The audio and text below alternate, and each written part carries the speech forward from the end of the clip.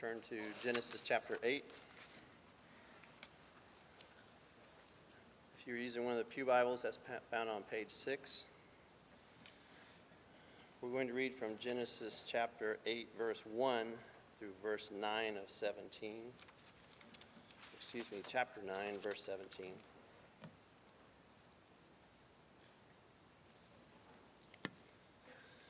But God remembered Noah and all the beasts and all the livestock that were with him in the ark.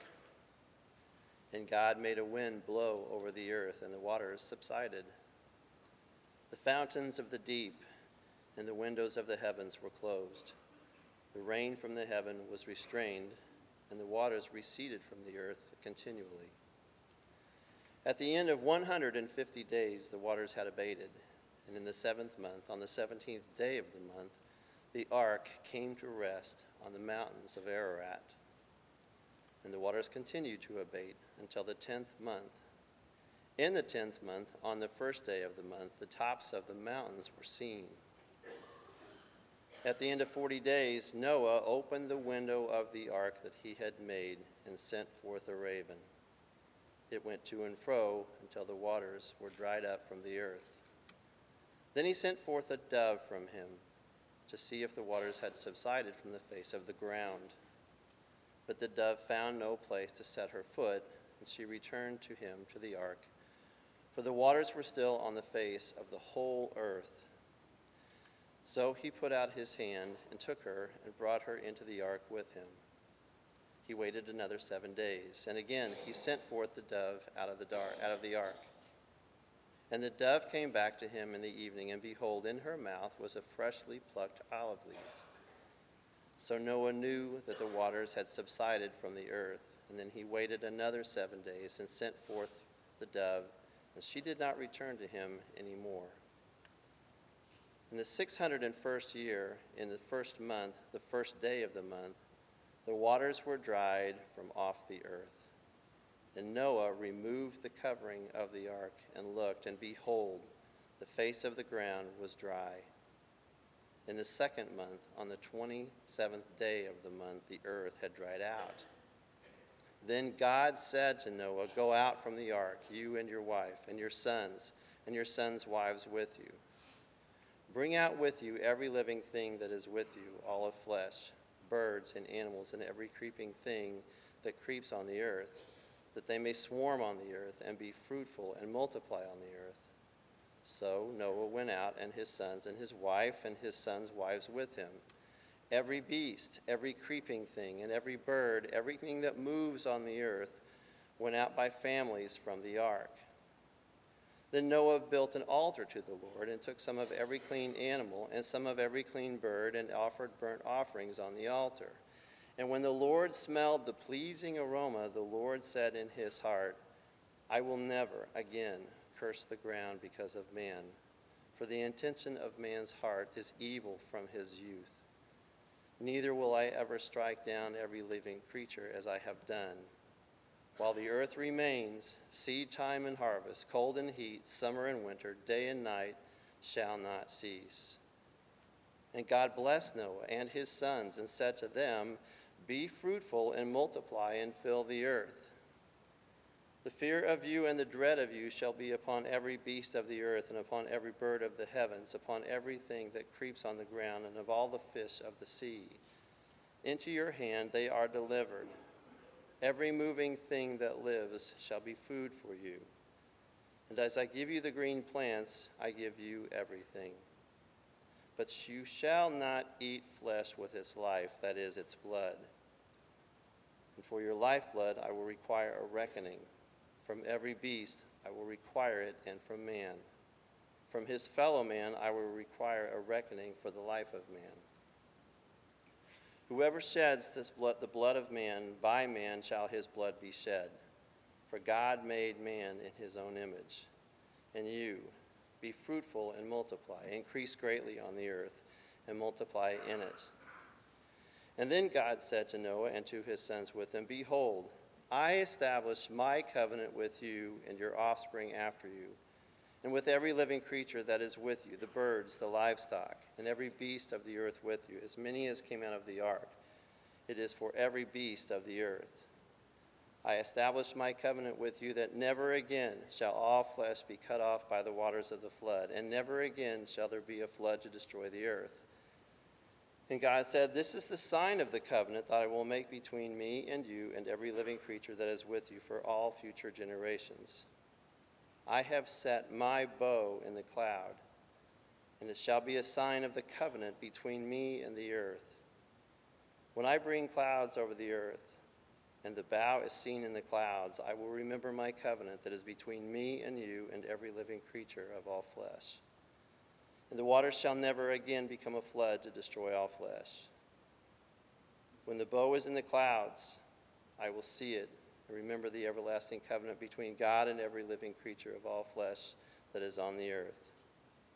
God said to Noah, this is the sign of the covenant that I have established between me and all flesh that is on the earth. Let's pray.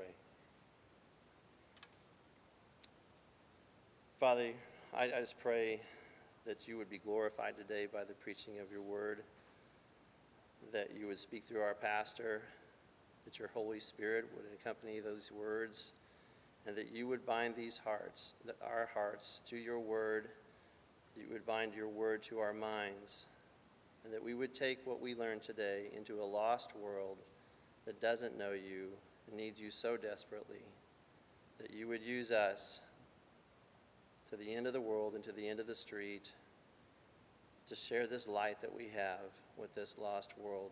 That is my heart, that is my prayer, and I ask it through Jesus Christ. Amen.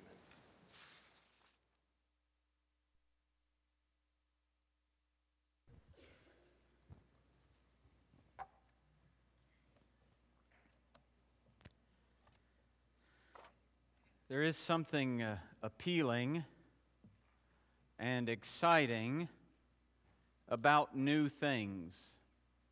A new home, a new job, a new city, a new church planting effort. The church I grew up in Knoxville just last week introduced a man to the congregation who will in all likelihood be their new senior pastor. New stages of life often come with excitement. Susan and I just took our oldest son this week for a visit to Ball State. College will be a new time for him, for us, for his siblings, a new goal to pursue with new opportunities in a new city. We even took a little time to meet with a man that I knew who is a pastor of a church. There'll be a new church setting for him on most Sundays. There's something appealing about new things, even less significant things. I get excited when a new book comes in the mail because I ordered it and it's come and it smells good. I like a new book, that new book smell. I don't even know what a new car smell is anymore, but I do know what new book smell is, and I love it. New piece of technology, a new college football season. As a fan of both Tennessee and Memphis, I'm already looking forward to a new college football season. Hopefully there will be great newness there. Now, of course, not all pursuit of new things is good. Our motives in looking for new something can actually be quite self-centered. We may want to leave rather than stay, want to escape rather than endure, may want to flee rather than stay faithful. But generally speaking, there is something appealing and exciting about new things. Newness is a good thing. In fact, newness is one way to describe the effects of the gospel of the Lord Jesus Christ. If anyone is in Christ, Paul writes, he is a new creation. The old has passed away. Behold, the new has come. Colossians 3, you have put off the old self with its practices and have put on the new self. The gospel brings newness. God is in the business of making things new. If you're a believer in the Lord Jesus Christ, you may be in a place right now where newness sounds pretty good because maybe things have gotten stale, maybe things feel stuck. And God in His grace is a God who makes things new, who does bring revival to the hearts of His people, who does refresh us through His Word and His Spirit and the fellowship of His people. This newness is a theme that runs throughout the whole of the Bible, and that's what we see in this second part of the flood story. Last week we saw that God judges sin and saves His people to accomplish His purposes. And this week, in this part of the story, we see that God keeps His promise and makes all things new. God keeps His promise and makes all things new. There's a few things here we're going to look at. If you're just very, very eager for us to just rejoice in the fact that we can now eat meat, and you're hoping that this is a very long exposition on capital punishment, you'll be very disappointed. Both of those things are in there. I will mention them because the text does. But this isn't actually a text about dietary needs or restricted to capital punishment issues. This is a text that teaches us that God keeps His promise and makes all things new. And everything else serves that one large idea. First of all, we see that God remembers Noah. That's the first thing we read, isn't it? But God remembered Noah. The first of several great "but God" moments. But God remembered Noah. And this phrase actually stands out at the center of the entire flood account. It is the apex of the mountain of God's work through this moment in history. So I want to actually just walk you through so you can see. We're not going to turn to all these texts. I just want to retell the story of what's happening and what we just read so you can see how this stands in the middle. So that in chapter 6, verses 11 and 12, we see the corruption of all flesh. And then in chapter 6, God resolves to destroy the earth by flood. Next, God commands Noah to enter the ark. Then the flood begins, and the waters prevail. And then, but God remembered Noah. And from there, it's as if everything turns back. The waters recede. The flood ends. God commands Noah to leave the ark. God resolves to never destroy the earth by a flood again.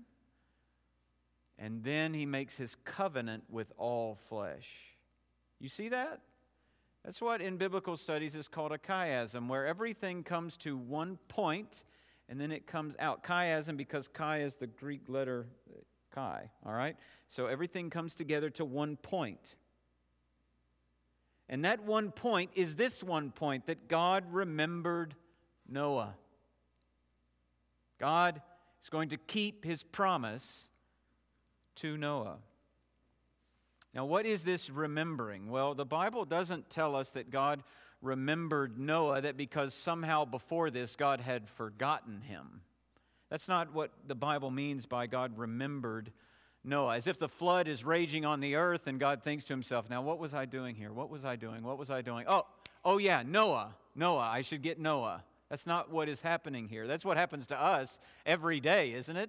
You walked into a room maybe this morning and you thought, what am I doing in here? And maybe you still don't remember why you walked into that room this morning. And it will strike you as you lay your head on the pillow tonight. Oh, that's why I went to the kitchen this morning. That never happens with God. God is omniscient. God has perfect recall of everything. When the Bible speaks of God remembering Noah, He's speaking about God keeping His promise to Noah. God remembering is God preparing to act. God remembering is God preparing to intervene for His people. So this is the kind of language we have before God sends God sends Moses to lead His people out of slavery in Egypt. So Exodus 2, God heard their groaning, and God remembered His covenant with Abraham, with Isaac, and with Jacob. That remembering is a preparing to act, because in chapter 3, God is going to say, Moses, go. This remembering is also the way that Moses prayed for God to show mercy to his people. Later on, after the golden calf incident, Moses prays in Exodus 32, "Remember Abraham, Isaac, and Israel, your servants, to whom you swore by your own self." As Christians, this is how we can pray. Think about one word that in Genesis chapter 1, verse 2 is translated as Spirit. The Spirit was hovering over the earth, and here the wind, the ruach, is blowing over the waters. The Spirit hovered over the waters, the wind is blowing over the waters, and now they will be made to recede. You see, the waters were sent by God in judgment, and now it says He will cause them to subside, to abate, to return. It's the same word that the prophets will use as they preach to Israel, to repent. God looks at the waters and says, "Repent," and they do. That is the God that we sing to. That is the God that we worship. He is the one who caused the wind to blow on the waters, and they turned back. Next, dry ground emerges from the waters. You remember when that happened in Genesis chapter 1? The ground emerges from the waters. Here, though, it is described as quite a process. The ark comes to rest on the mountains of Ararat, which is eastern Turkey, southern Russia, northwest Iran, kind of between the Black and Caspian Seas. The ark comes to rest there, and Noah sends out birds to explore. He sends the raven first. It doesn't come back, but ravens are strong that way. They can fly. They can live off the carcasses that are floating on top of the water. But then he sends out a dove, and he sends it 3 times. The first time, there's no place for this bird to land, so the dove comes back. The second time comes back with an olive leaf, meaning there's some kind of progression. The waters farther pushed back. And then the dove doesn't return at all. Why? Chapter 8, verse 13. In the 601st year, in the first month, the first day of the month, the waters were dried from off the earth. And Noah removed the covering of the ark and looked, and behold, the face of the ground was dry. In the second month, on the 27th day of the month, the earth had dried out. Things were dry. The dry ground emerges from the waters. And then finally, that dry ground will be populated by animals and human beings, just as in the creation account. Did you notice? Listen, verse 15. Then God said to Noah, "Go out from the ark, you and your wife and your sons' wives with you. Bring out with you every living thing that is with you of all flesh, birds and animals and every creeping thing that creeps on the earth, that they may swarm on the earth and be fruitful and multiply on the earth." So Noah went out, and his sons and his wife and his sons' wives with him. Every beast, every creeping thing, and every bird, everything that moves on the earth went out by families from the ark. Noah will not leave until God says so. This is another evidence of Noah's faith. John Calvin says this of this moment: "How great must have been the fortitude of the man who, after the incredible weariness of a whole year, when the deluge had ceased and new life has shone forth, does not yet move a foot out of the ark without the command of God." All the way to the flood, how had Noah walked? By faith and not by sight. And now that the flood is over, how is Noah going to walk out? By faith and not by sight. Not even when everything looks really good. You ever thought that? You ever thought, everything looks really good here, I think I'll take steps. I don't even know that I have to pray about this. I'm just going to do it. And then you find out I shouldn't have done that. Things go terribly wrong. It was not wise at all. You didn't seek wise counsel. You didn't pray. You didn't seek the Lord. We are called on to walk by faith. And Noah is an example of that. He walks by faith. As chapter 6 said, he walks with God. But in all of this, God is restoring His creation. God's committed to His people, and He has a place for them, a renewed earth. It's a new creation emerging out of the chaos of the corrupted creation. And dear friends, this is only the beginning. Because even as there is a greater salvation than salvation from the flood through an ark, there is salvation from a greater judgment that God brings in Jesus Christ. Just as there is a better creation than the renewed earth after the flood, which is the world we live in, there is a greater new earth. God promises it in Isaiah chapter 65. He says, "Behold, I create new heavens and a new earth, and the former things shall not be remembered or come to mind." Aren't you looking forward to that? Aren't you looking forward to the day you won't even remember the curse? What was that like? I don't remember. Isn't that great? What a sweet gift of God that we will not remember the darkness and the horrors of this place. Jesus' earthly ministry is a reminder that the new earth is coming, isn't it? What is it that is happening when Jesus stills the chaotic sea? He is demonstrating His absolute power over creation, and that everything that's wrong in creation will be turned back. What is happening as Jesus heals? You see, we think Jesus, sometimes people tend to think that Jesus' healing ministry is restoring to health that which is broken. But actually, no. When healing happens, when Jesus speaks to a blind man, or touches a deaf man, or raises a little girl from the dead, or raises Lazarus from the dead, it is a pointer. This is not restoring to what this world has to offer. This is a pointer to what a world we don't even know yet has to offer. Completion.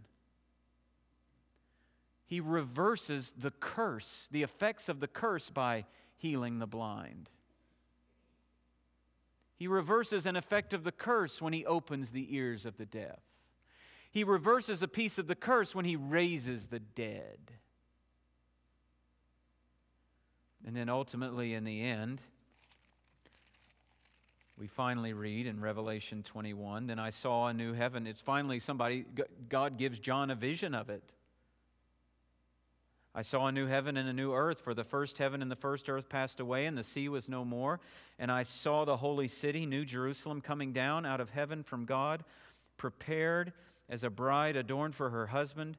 And I heard a loud voice from the throne saying, 'Behold, the dwelling place of God is with man. He will dwell with them, and they will be His people, and God Himself will be with them as their God. And He will wipe away every tear from their eyes, and death shall be no more, neither shall there be mourning, nor crying, nor pain any more, for the former things have passed away.' And He who was seated on the throne said, 'Behold, I am making all things new.'" That is what Jesus Christ is doing right now through the work of His Spirit. Little by little, He is bringing new creations into existence, moment by moment, as people turn from their sin and trust in the Lord Jesus Christ by the power of His grace and the work of His Spirit. New, new, new, new. Until that day when everything that reminds us of this curse is gone, and tears are gone, and death is gone, and mourning is gone, and pain is gone. Because the former things have passed away. That's good news, brothers and sisters. God makes all things new.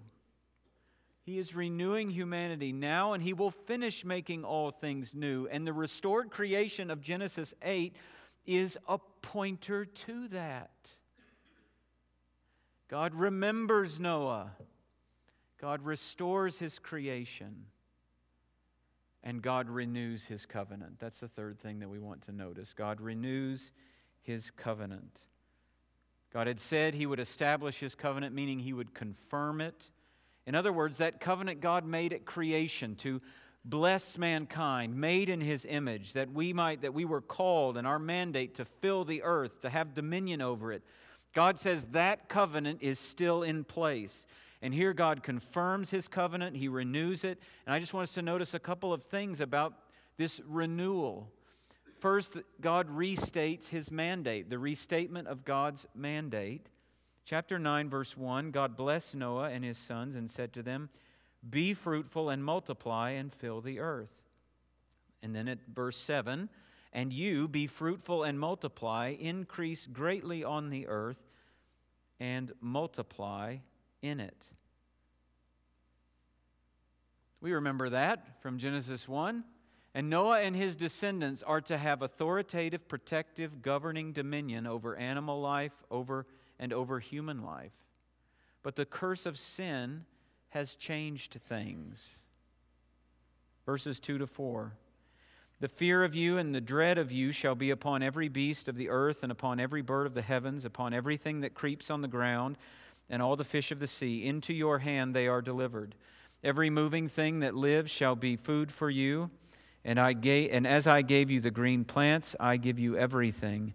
But you shall not eat flesh with its life, that is, its blood."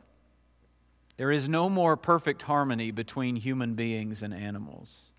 We'll go on to see, there's still no harmony between mankind and himself.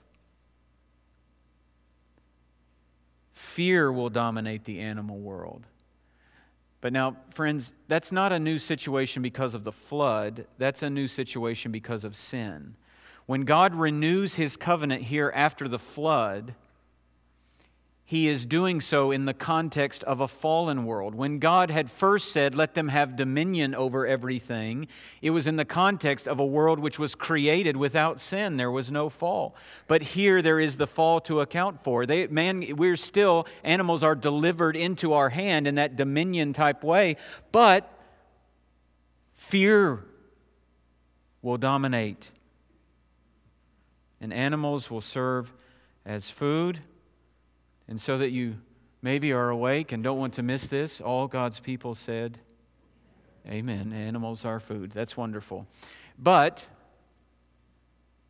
there are still limits. Did you notice that? This is not a free-for-all. This is not a do anything you want.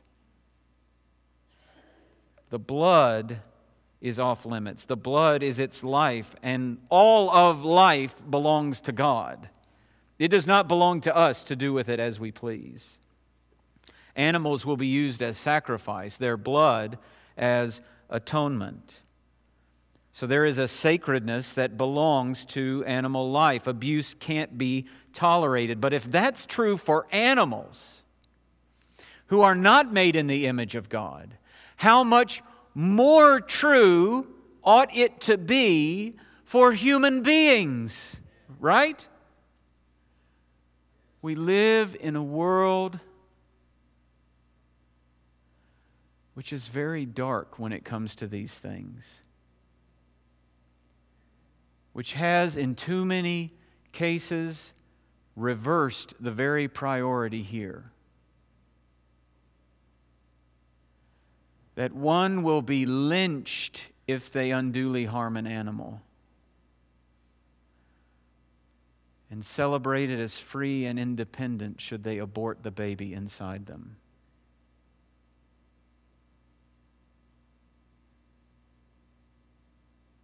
This doesn't mean it's right to abuse animals, but friends, we have reversed what God says. We have reversed the order of priority here. And our culture needs to repent of it. We are only storing up wrath. When we went to Ball State last week, this calls to mind, there's a section where there's like this red light where all traffic stops at some point, and like you can cross in all of these different directions, right? So, but there, students can sign up to like have sign-up tables there or have their peaceful protests there for whatever. And when we were there was a young lady standing on a bench with a sign that said if we had a minute of silence for every life that was ended because of abortion, we would be quiet for 100 years. We have completely messed up God's priorities when it comes to life.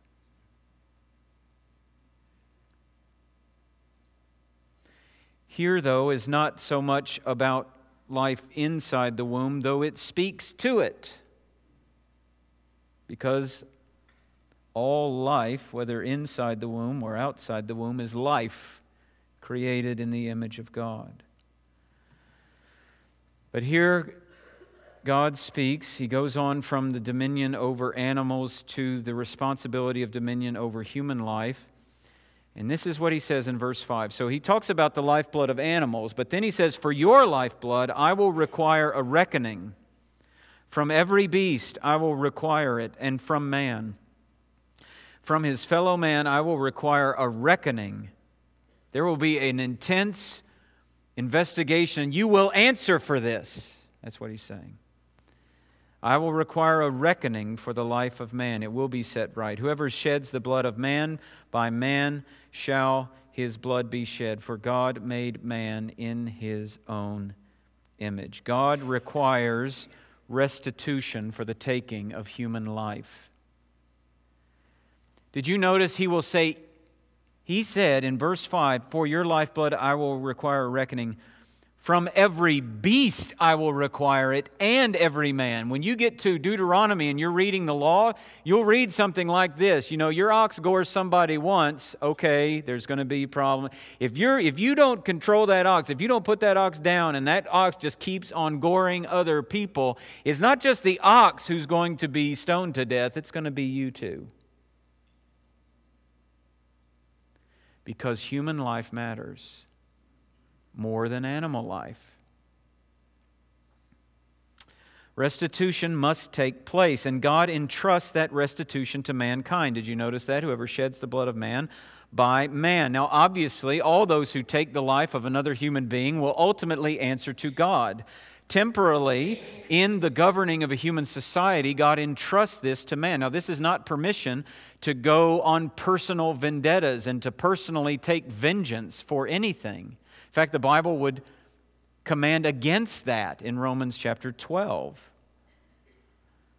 But in the Old Testament, in the law, what we find is that this is entrusted to leaders, that when someone takes the life of another human being, this is the punishment. And there are extensive stipulations in Deuteronomy that the evidence must be clear, the witnesses must be corroborated, the judges must do a full investigation before deciding anything.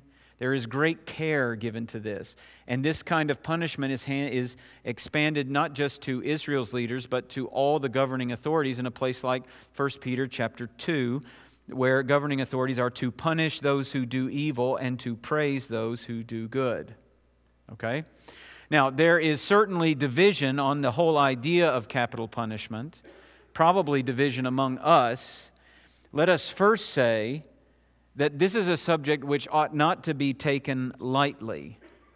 It is not a place for pride or arrogance or harshness. Christians need to be thoughtful and not flippant when it comes to matters like this. Why? Because an image bearer's life has been taken. And an image bearer is facing restitution for that. This is serious business. Great care should be taken in such cases. It matters how we adjudicate these things as a society. We should grieve and speak out against abuses of those, the abuses of those who abuse such power in human history. There was a book, John Grisham, who mostly writes fiction, wrote a non-fiction book. I actually remembered opening a tab. This is an example of forgetting. I opened a tab in Chrome in order to look up the title because I've actually read the book, but I can't remember the name of it. But it's about this man in Oklahoma who's on death row, and it turns out after he finally gets a retrial that he was not actually guilty, which he'd been saying the whole time. We ought to speak out about that. We ought to hate abuses and corruption. We ought to do everything that we can as a society, as those, if you are ever entrusted with these kinds of things, to take very great care to avoid corruption, to avoid error. That said, the question of whether governments have the authority to punish in this way, and the question of whether governments can use such authority, is not a question in the Bible. It is difficult. It has intricacies that we who don't know the law, don't read these things, don't understand, haven't spent time thinking about them. So we need to pray for those who make such decisions. We need to pray for those who try such cases. But this is an authority entrusted to man by God. This is all part of God's mandate to have dominion over the earth. He is to work it and He is to keep it, protect it. But we also see about this renewal of His covenant the expansion of God's promise. Did you notice that? Look at the second half of verse 21. I will never again curse the ground because of man, for the intention of man's heart is evil from his youth. Neither will I ever again strike down every living creature as I have done. God will never destroy the earth like this again. And He gives that assurance in chapter 9 with a sign. A sign is basically an external confirmation of what's been said and promised. So in verses 12 to 17 of chapter 9, God says, "This is the sign of the covenant that I make between me and you and every living creature that is with you for all future generations. I have set my bow in the cloud, and it shall be a sign of the covenant between me and the earth. When I bring clouds over the earth and the bow is seen in the clouds, I will remember my covenant that is between me and you and every living creature of all flesh. And the waters shall never again become a flood to destroy all flesh. When the bow is in the clouds, I will see it and remember the everlasting covenant between God and every living creature of all flesh that is on the earth." God said to Noah, "This is the sign of the covenant that I have established," or confirmed, same word, "between me and all flesh that is on the earth." That word "establish" is not used in chapter 8, verses 21 and 22, because this is an expansion. And then in chapter 9, He says, "I'm going to establish it, renew it," because if you notice in chapter 8, God is saying this in His heart. And in chapter 9, we get an inside look. In chapter 8, we got this inside look into the heart of God, who's committing to never do this again. And then in chapter 9, He is affirming the covenant He's already made by saying, "I won't do it." And here's the sign. Now, isn't it interesting? God says He will see the bow and He will remember. Then why does He tell us that? If this is all just about what God's going to do, why does He tell us? Well, dear friends, He tells us so that every time water is reflected and refracted through water droplets and the rainbow appears in the sky, we remember what's actually happening there. We remember God's faithfulness to keep His promise. There are floods, there are natural disasters, but every time the world is not destroyed by one of them, we ought to remember that God is merciful.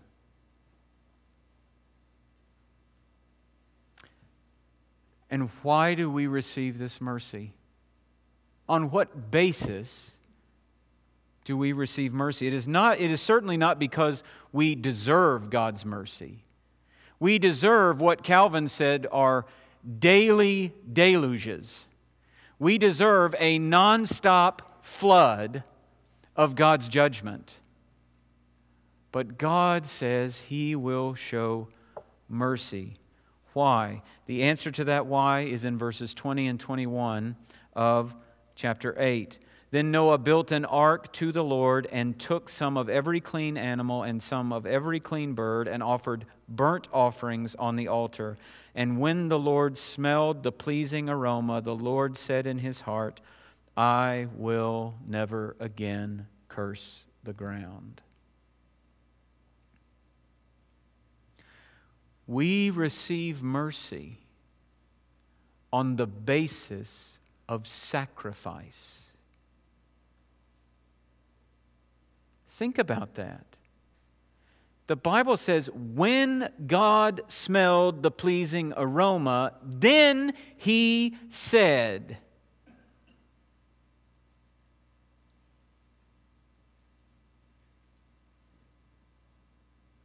And you and I are still enjoying this mercy right at this moment.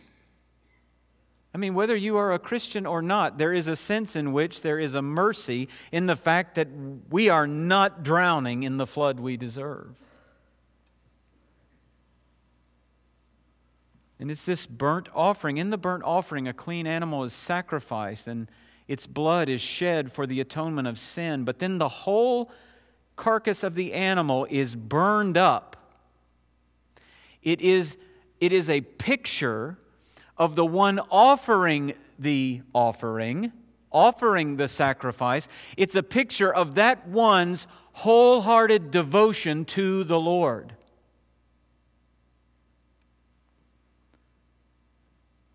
And when the Lord smelled the pleasing aroma, the Lord said in His heart.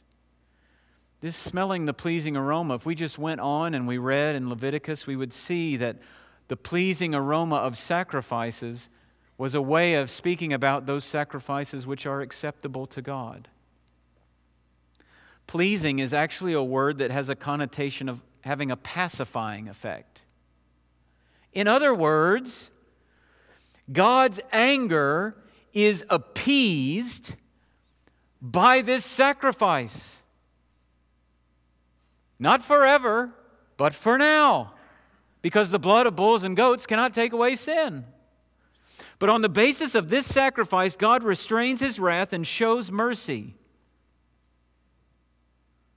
This whole account is a glorious picture, isn't it? Of a God who keeps His promise and makes all things new. That God's chosen man, Noah, the apex of the flood story, this story of God's work of salvation through judgment, that Noah is a new beginning, head of a new humanity. And on the basis of Noah's wholehearted atoning sacrifice, God's wrath is appeased and mercy is extended to the world. Now, if you're a Christian, doesn't that ring with familiarity? It should. This is like a pre-telling of the gospel of the Lord Jesus Christ. It's like the trailer, but it's not like those bad trailers that have all the good bits already in them. It's like a trailer that just teases you enough to get you in the theater, and then it's more than you could have ever imagined based on the trailer. And this flood account is a trailer to something far greater. Because Jesus Christ is the apex, not only of the flood story, but of the whole story of the Bible, of God's whole story of salvation through judgment. Jesus is the climactic character of all God's work. Jesus is the last Adam, head of a new eternal humanity. Jesus had a wholehearted devotion to God, which was seen in His perfect obedience. And Jesus' wholehearted devotion to God was seen most fully when He made the final once-for-all atonement for sin through His sacrificial death, in which He Himself was consumed by the fiery wrath of God. So that God's wrath was satisfied in Jesus' death. We sang that this morning. That on the cross, as Jesus died, the wrath of God was satisfied. For every sin on Him was laid. Here in the death of Christ I live. And now on the basis of Jesus' wholehearted, sacrificial, perfect atonement, mercy is offered to the world through the preaching of the gospel.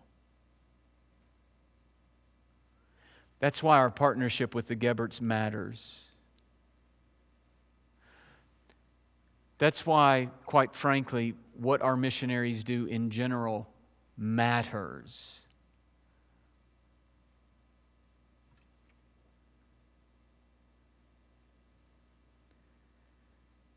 Because this mercy that is extended in Jesus Christ is not a temporal mercy. It is an eternal mercy, because in Jesus Christ we have what Hebrews 13:20 says is the blood of the eternal covenant.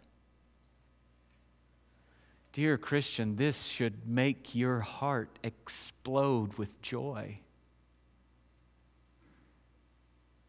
You are presently sitting squarely in the mercy of God.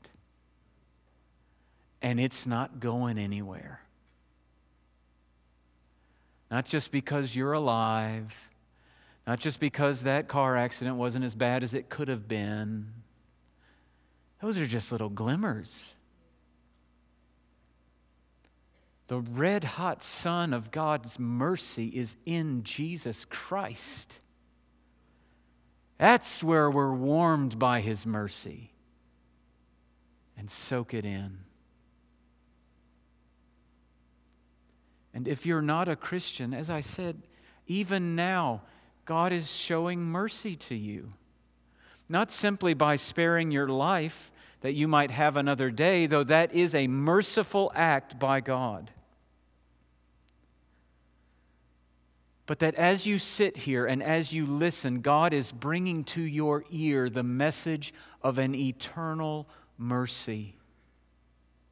The mercy we enjoy by having our life spared one more day will end when this life ends, and all that will be left is judgment. All that will be left is the flood of God's wrath forever, a fiery wrath.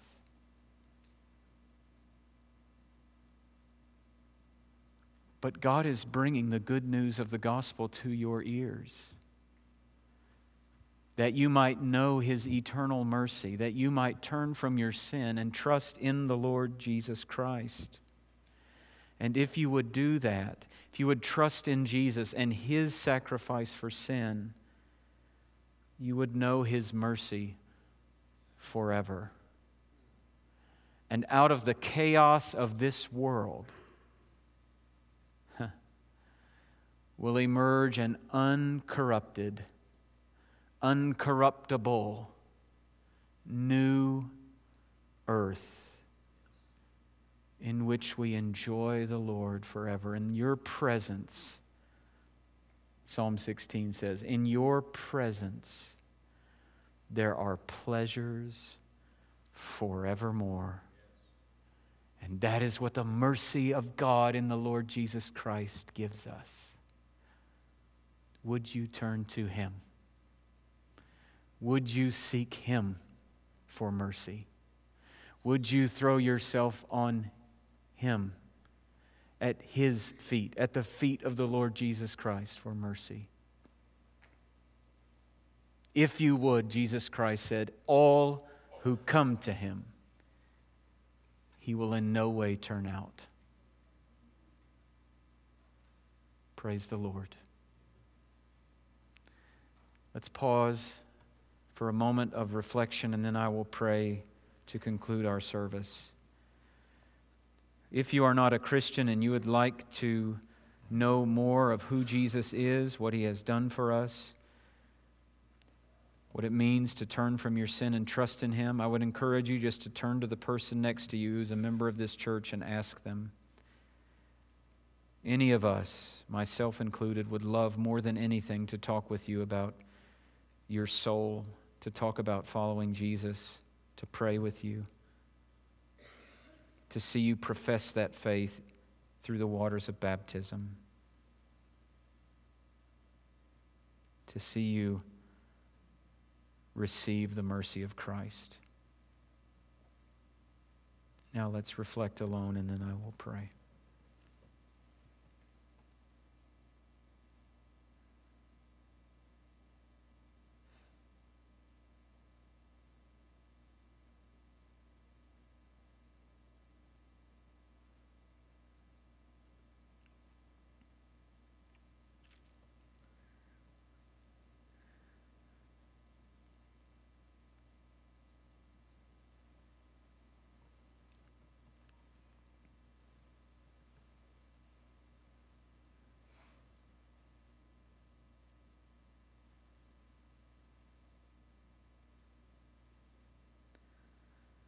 Our Father, we are thankful that you are merciful and long-suffering.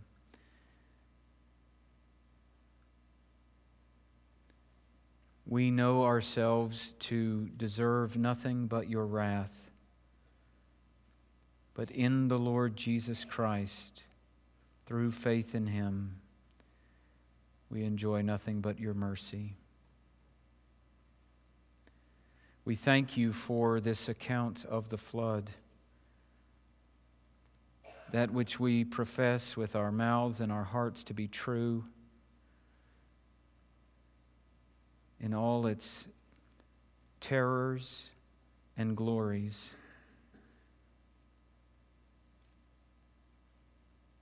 And we recognize that this is only a trailer of what is to come, that there is an eternal judgment and an eternal mercy. And I pray for each of us that we would examine our hearts to see whether we are in the faith, whether we are trusting in the Lord Jesus Christ and his sacrifice alone for our salvation.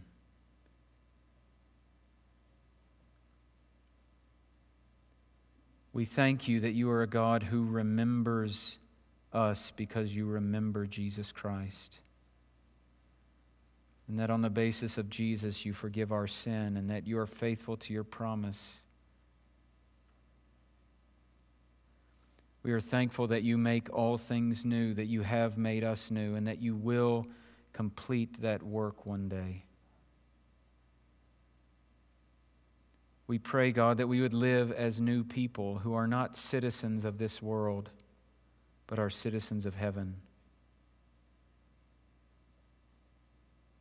We pray that we will not be satisfied with or seek our satisfaction in the things of this world, for you have not made us for this world, but for another. And we pray that those that we love, those that we know, those that we interact with on a regular basis who do not know your mercy, who, as your word says, are currently under your wrath, that you, by your grace, would open their eyes that they might enjoy your mercy. We pray that you would make us faithful to speak your gospel.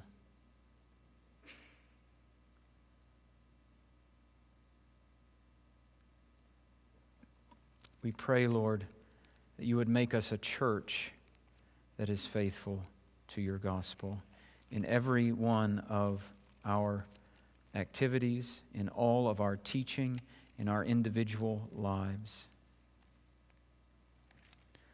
And now may the God of peace, who brought again from the dead our Lord Jesus, the great shepherd of the sheep, by the blood of the eternal covenant, equip us with everything that we may do his will, working in us that which is pleasing in his sight through Jesus Christ, to whom be glory forever and ever. Amen.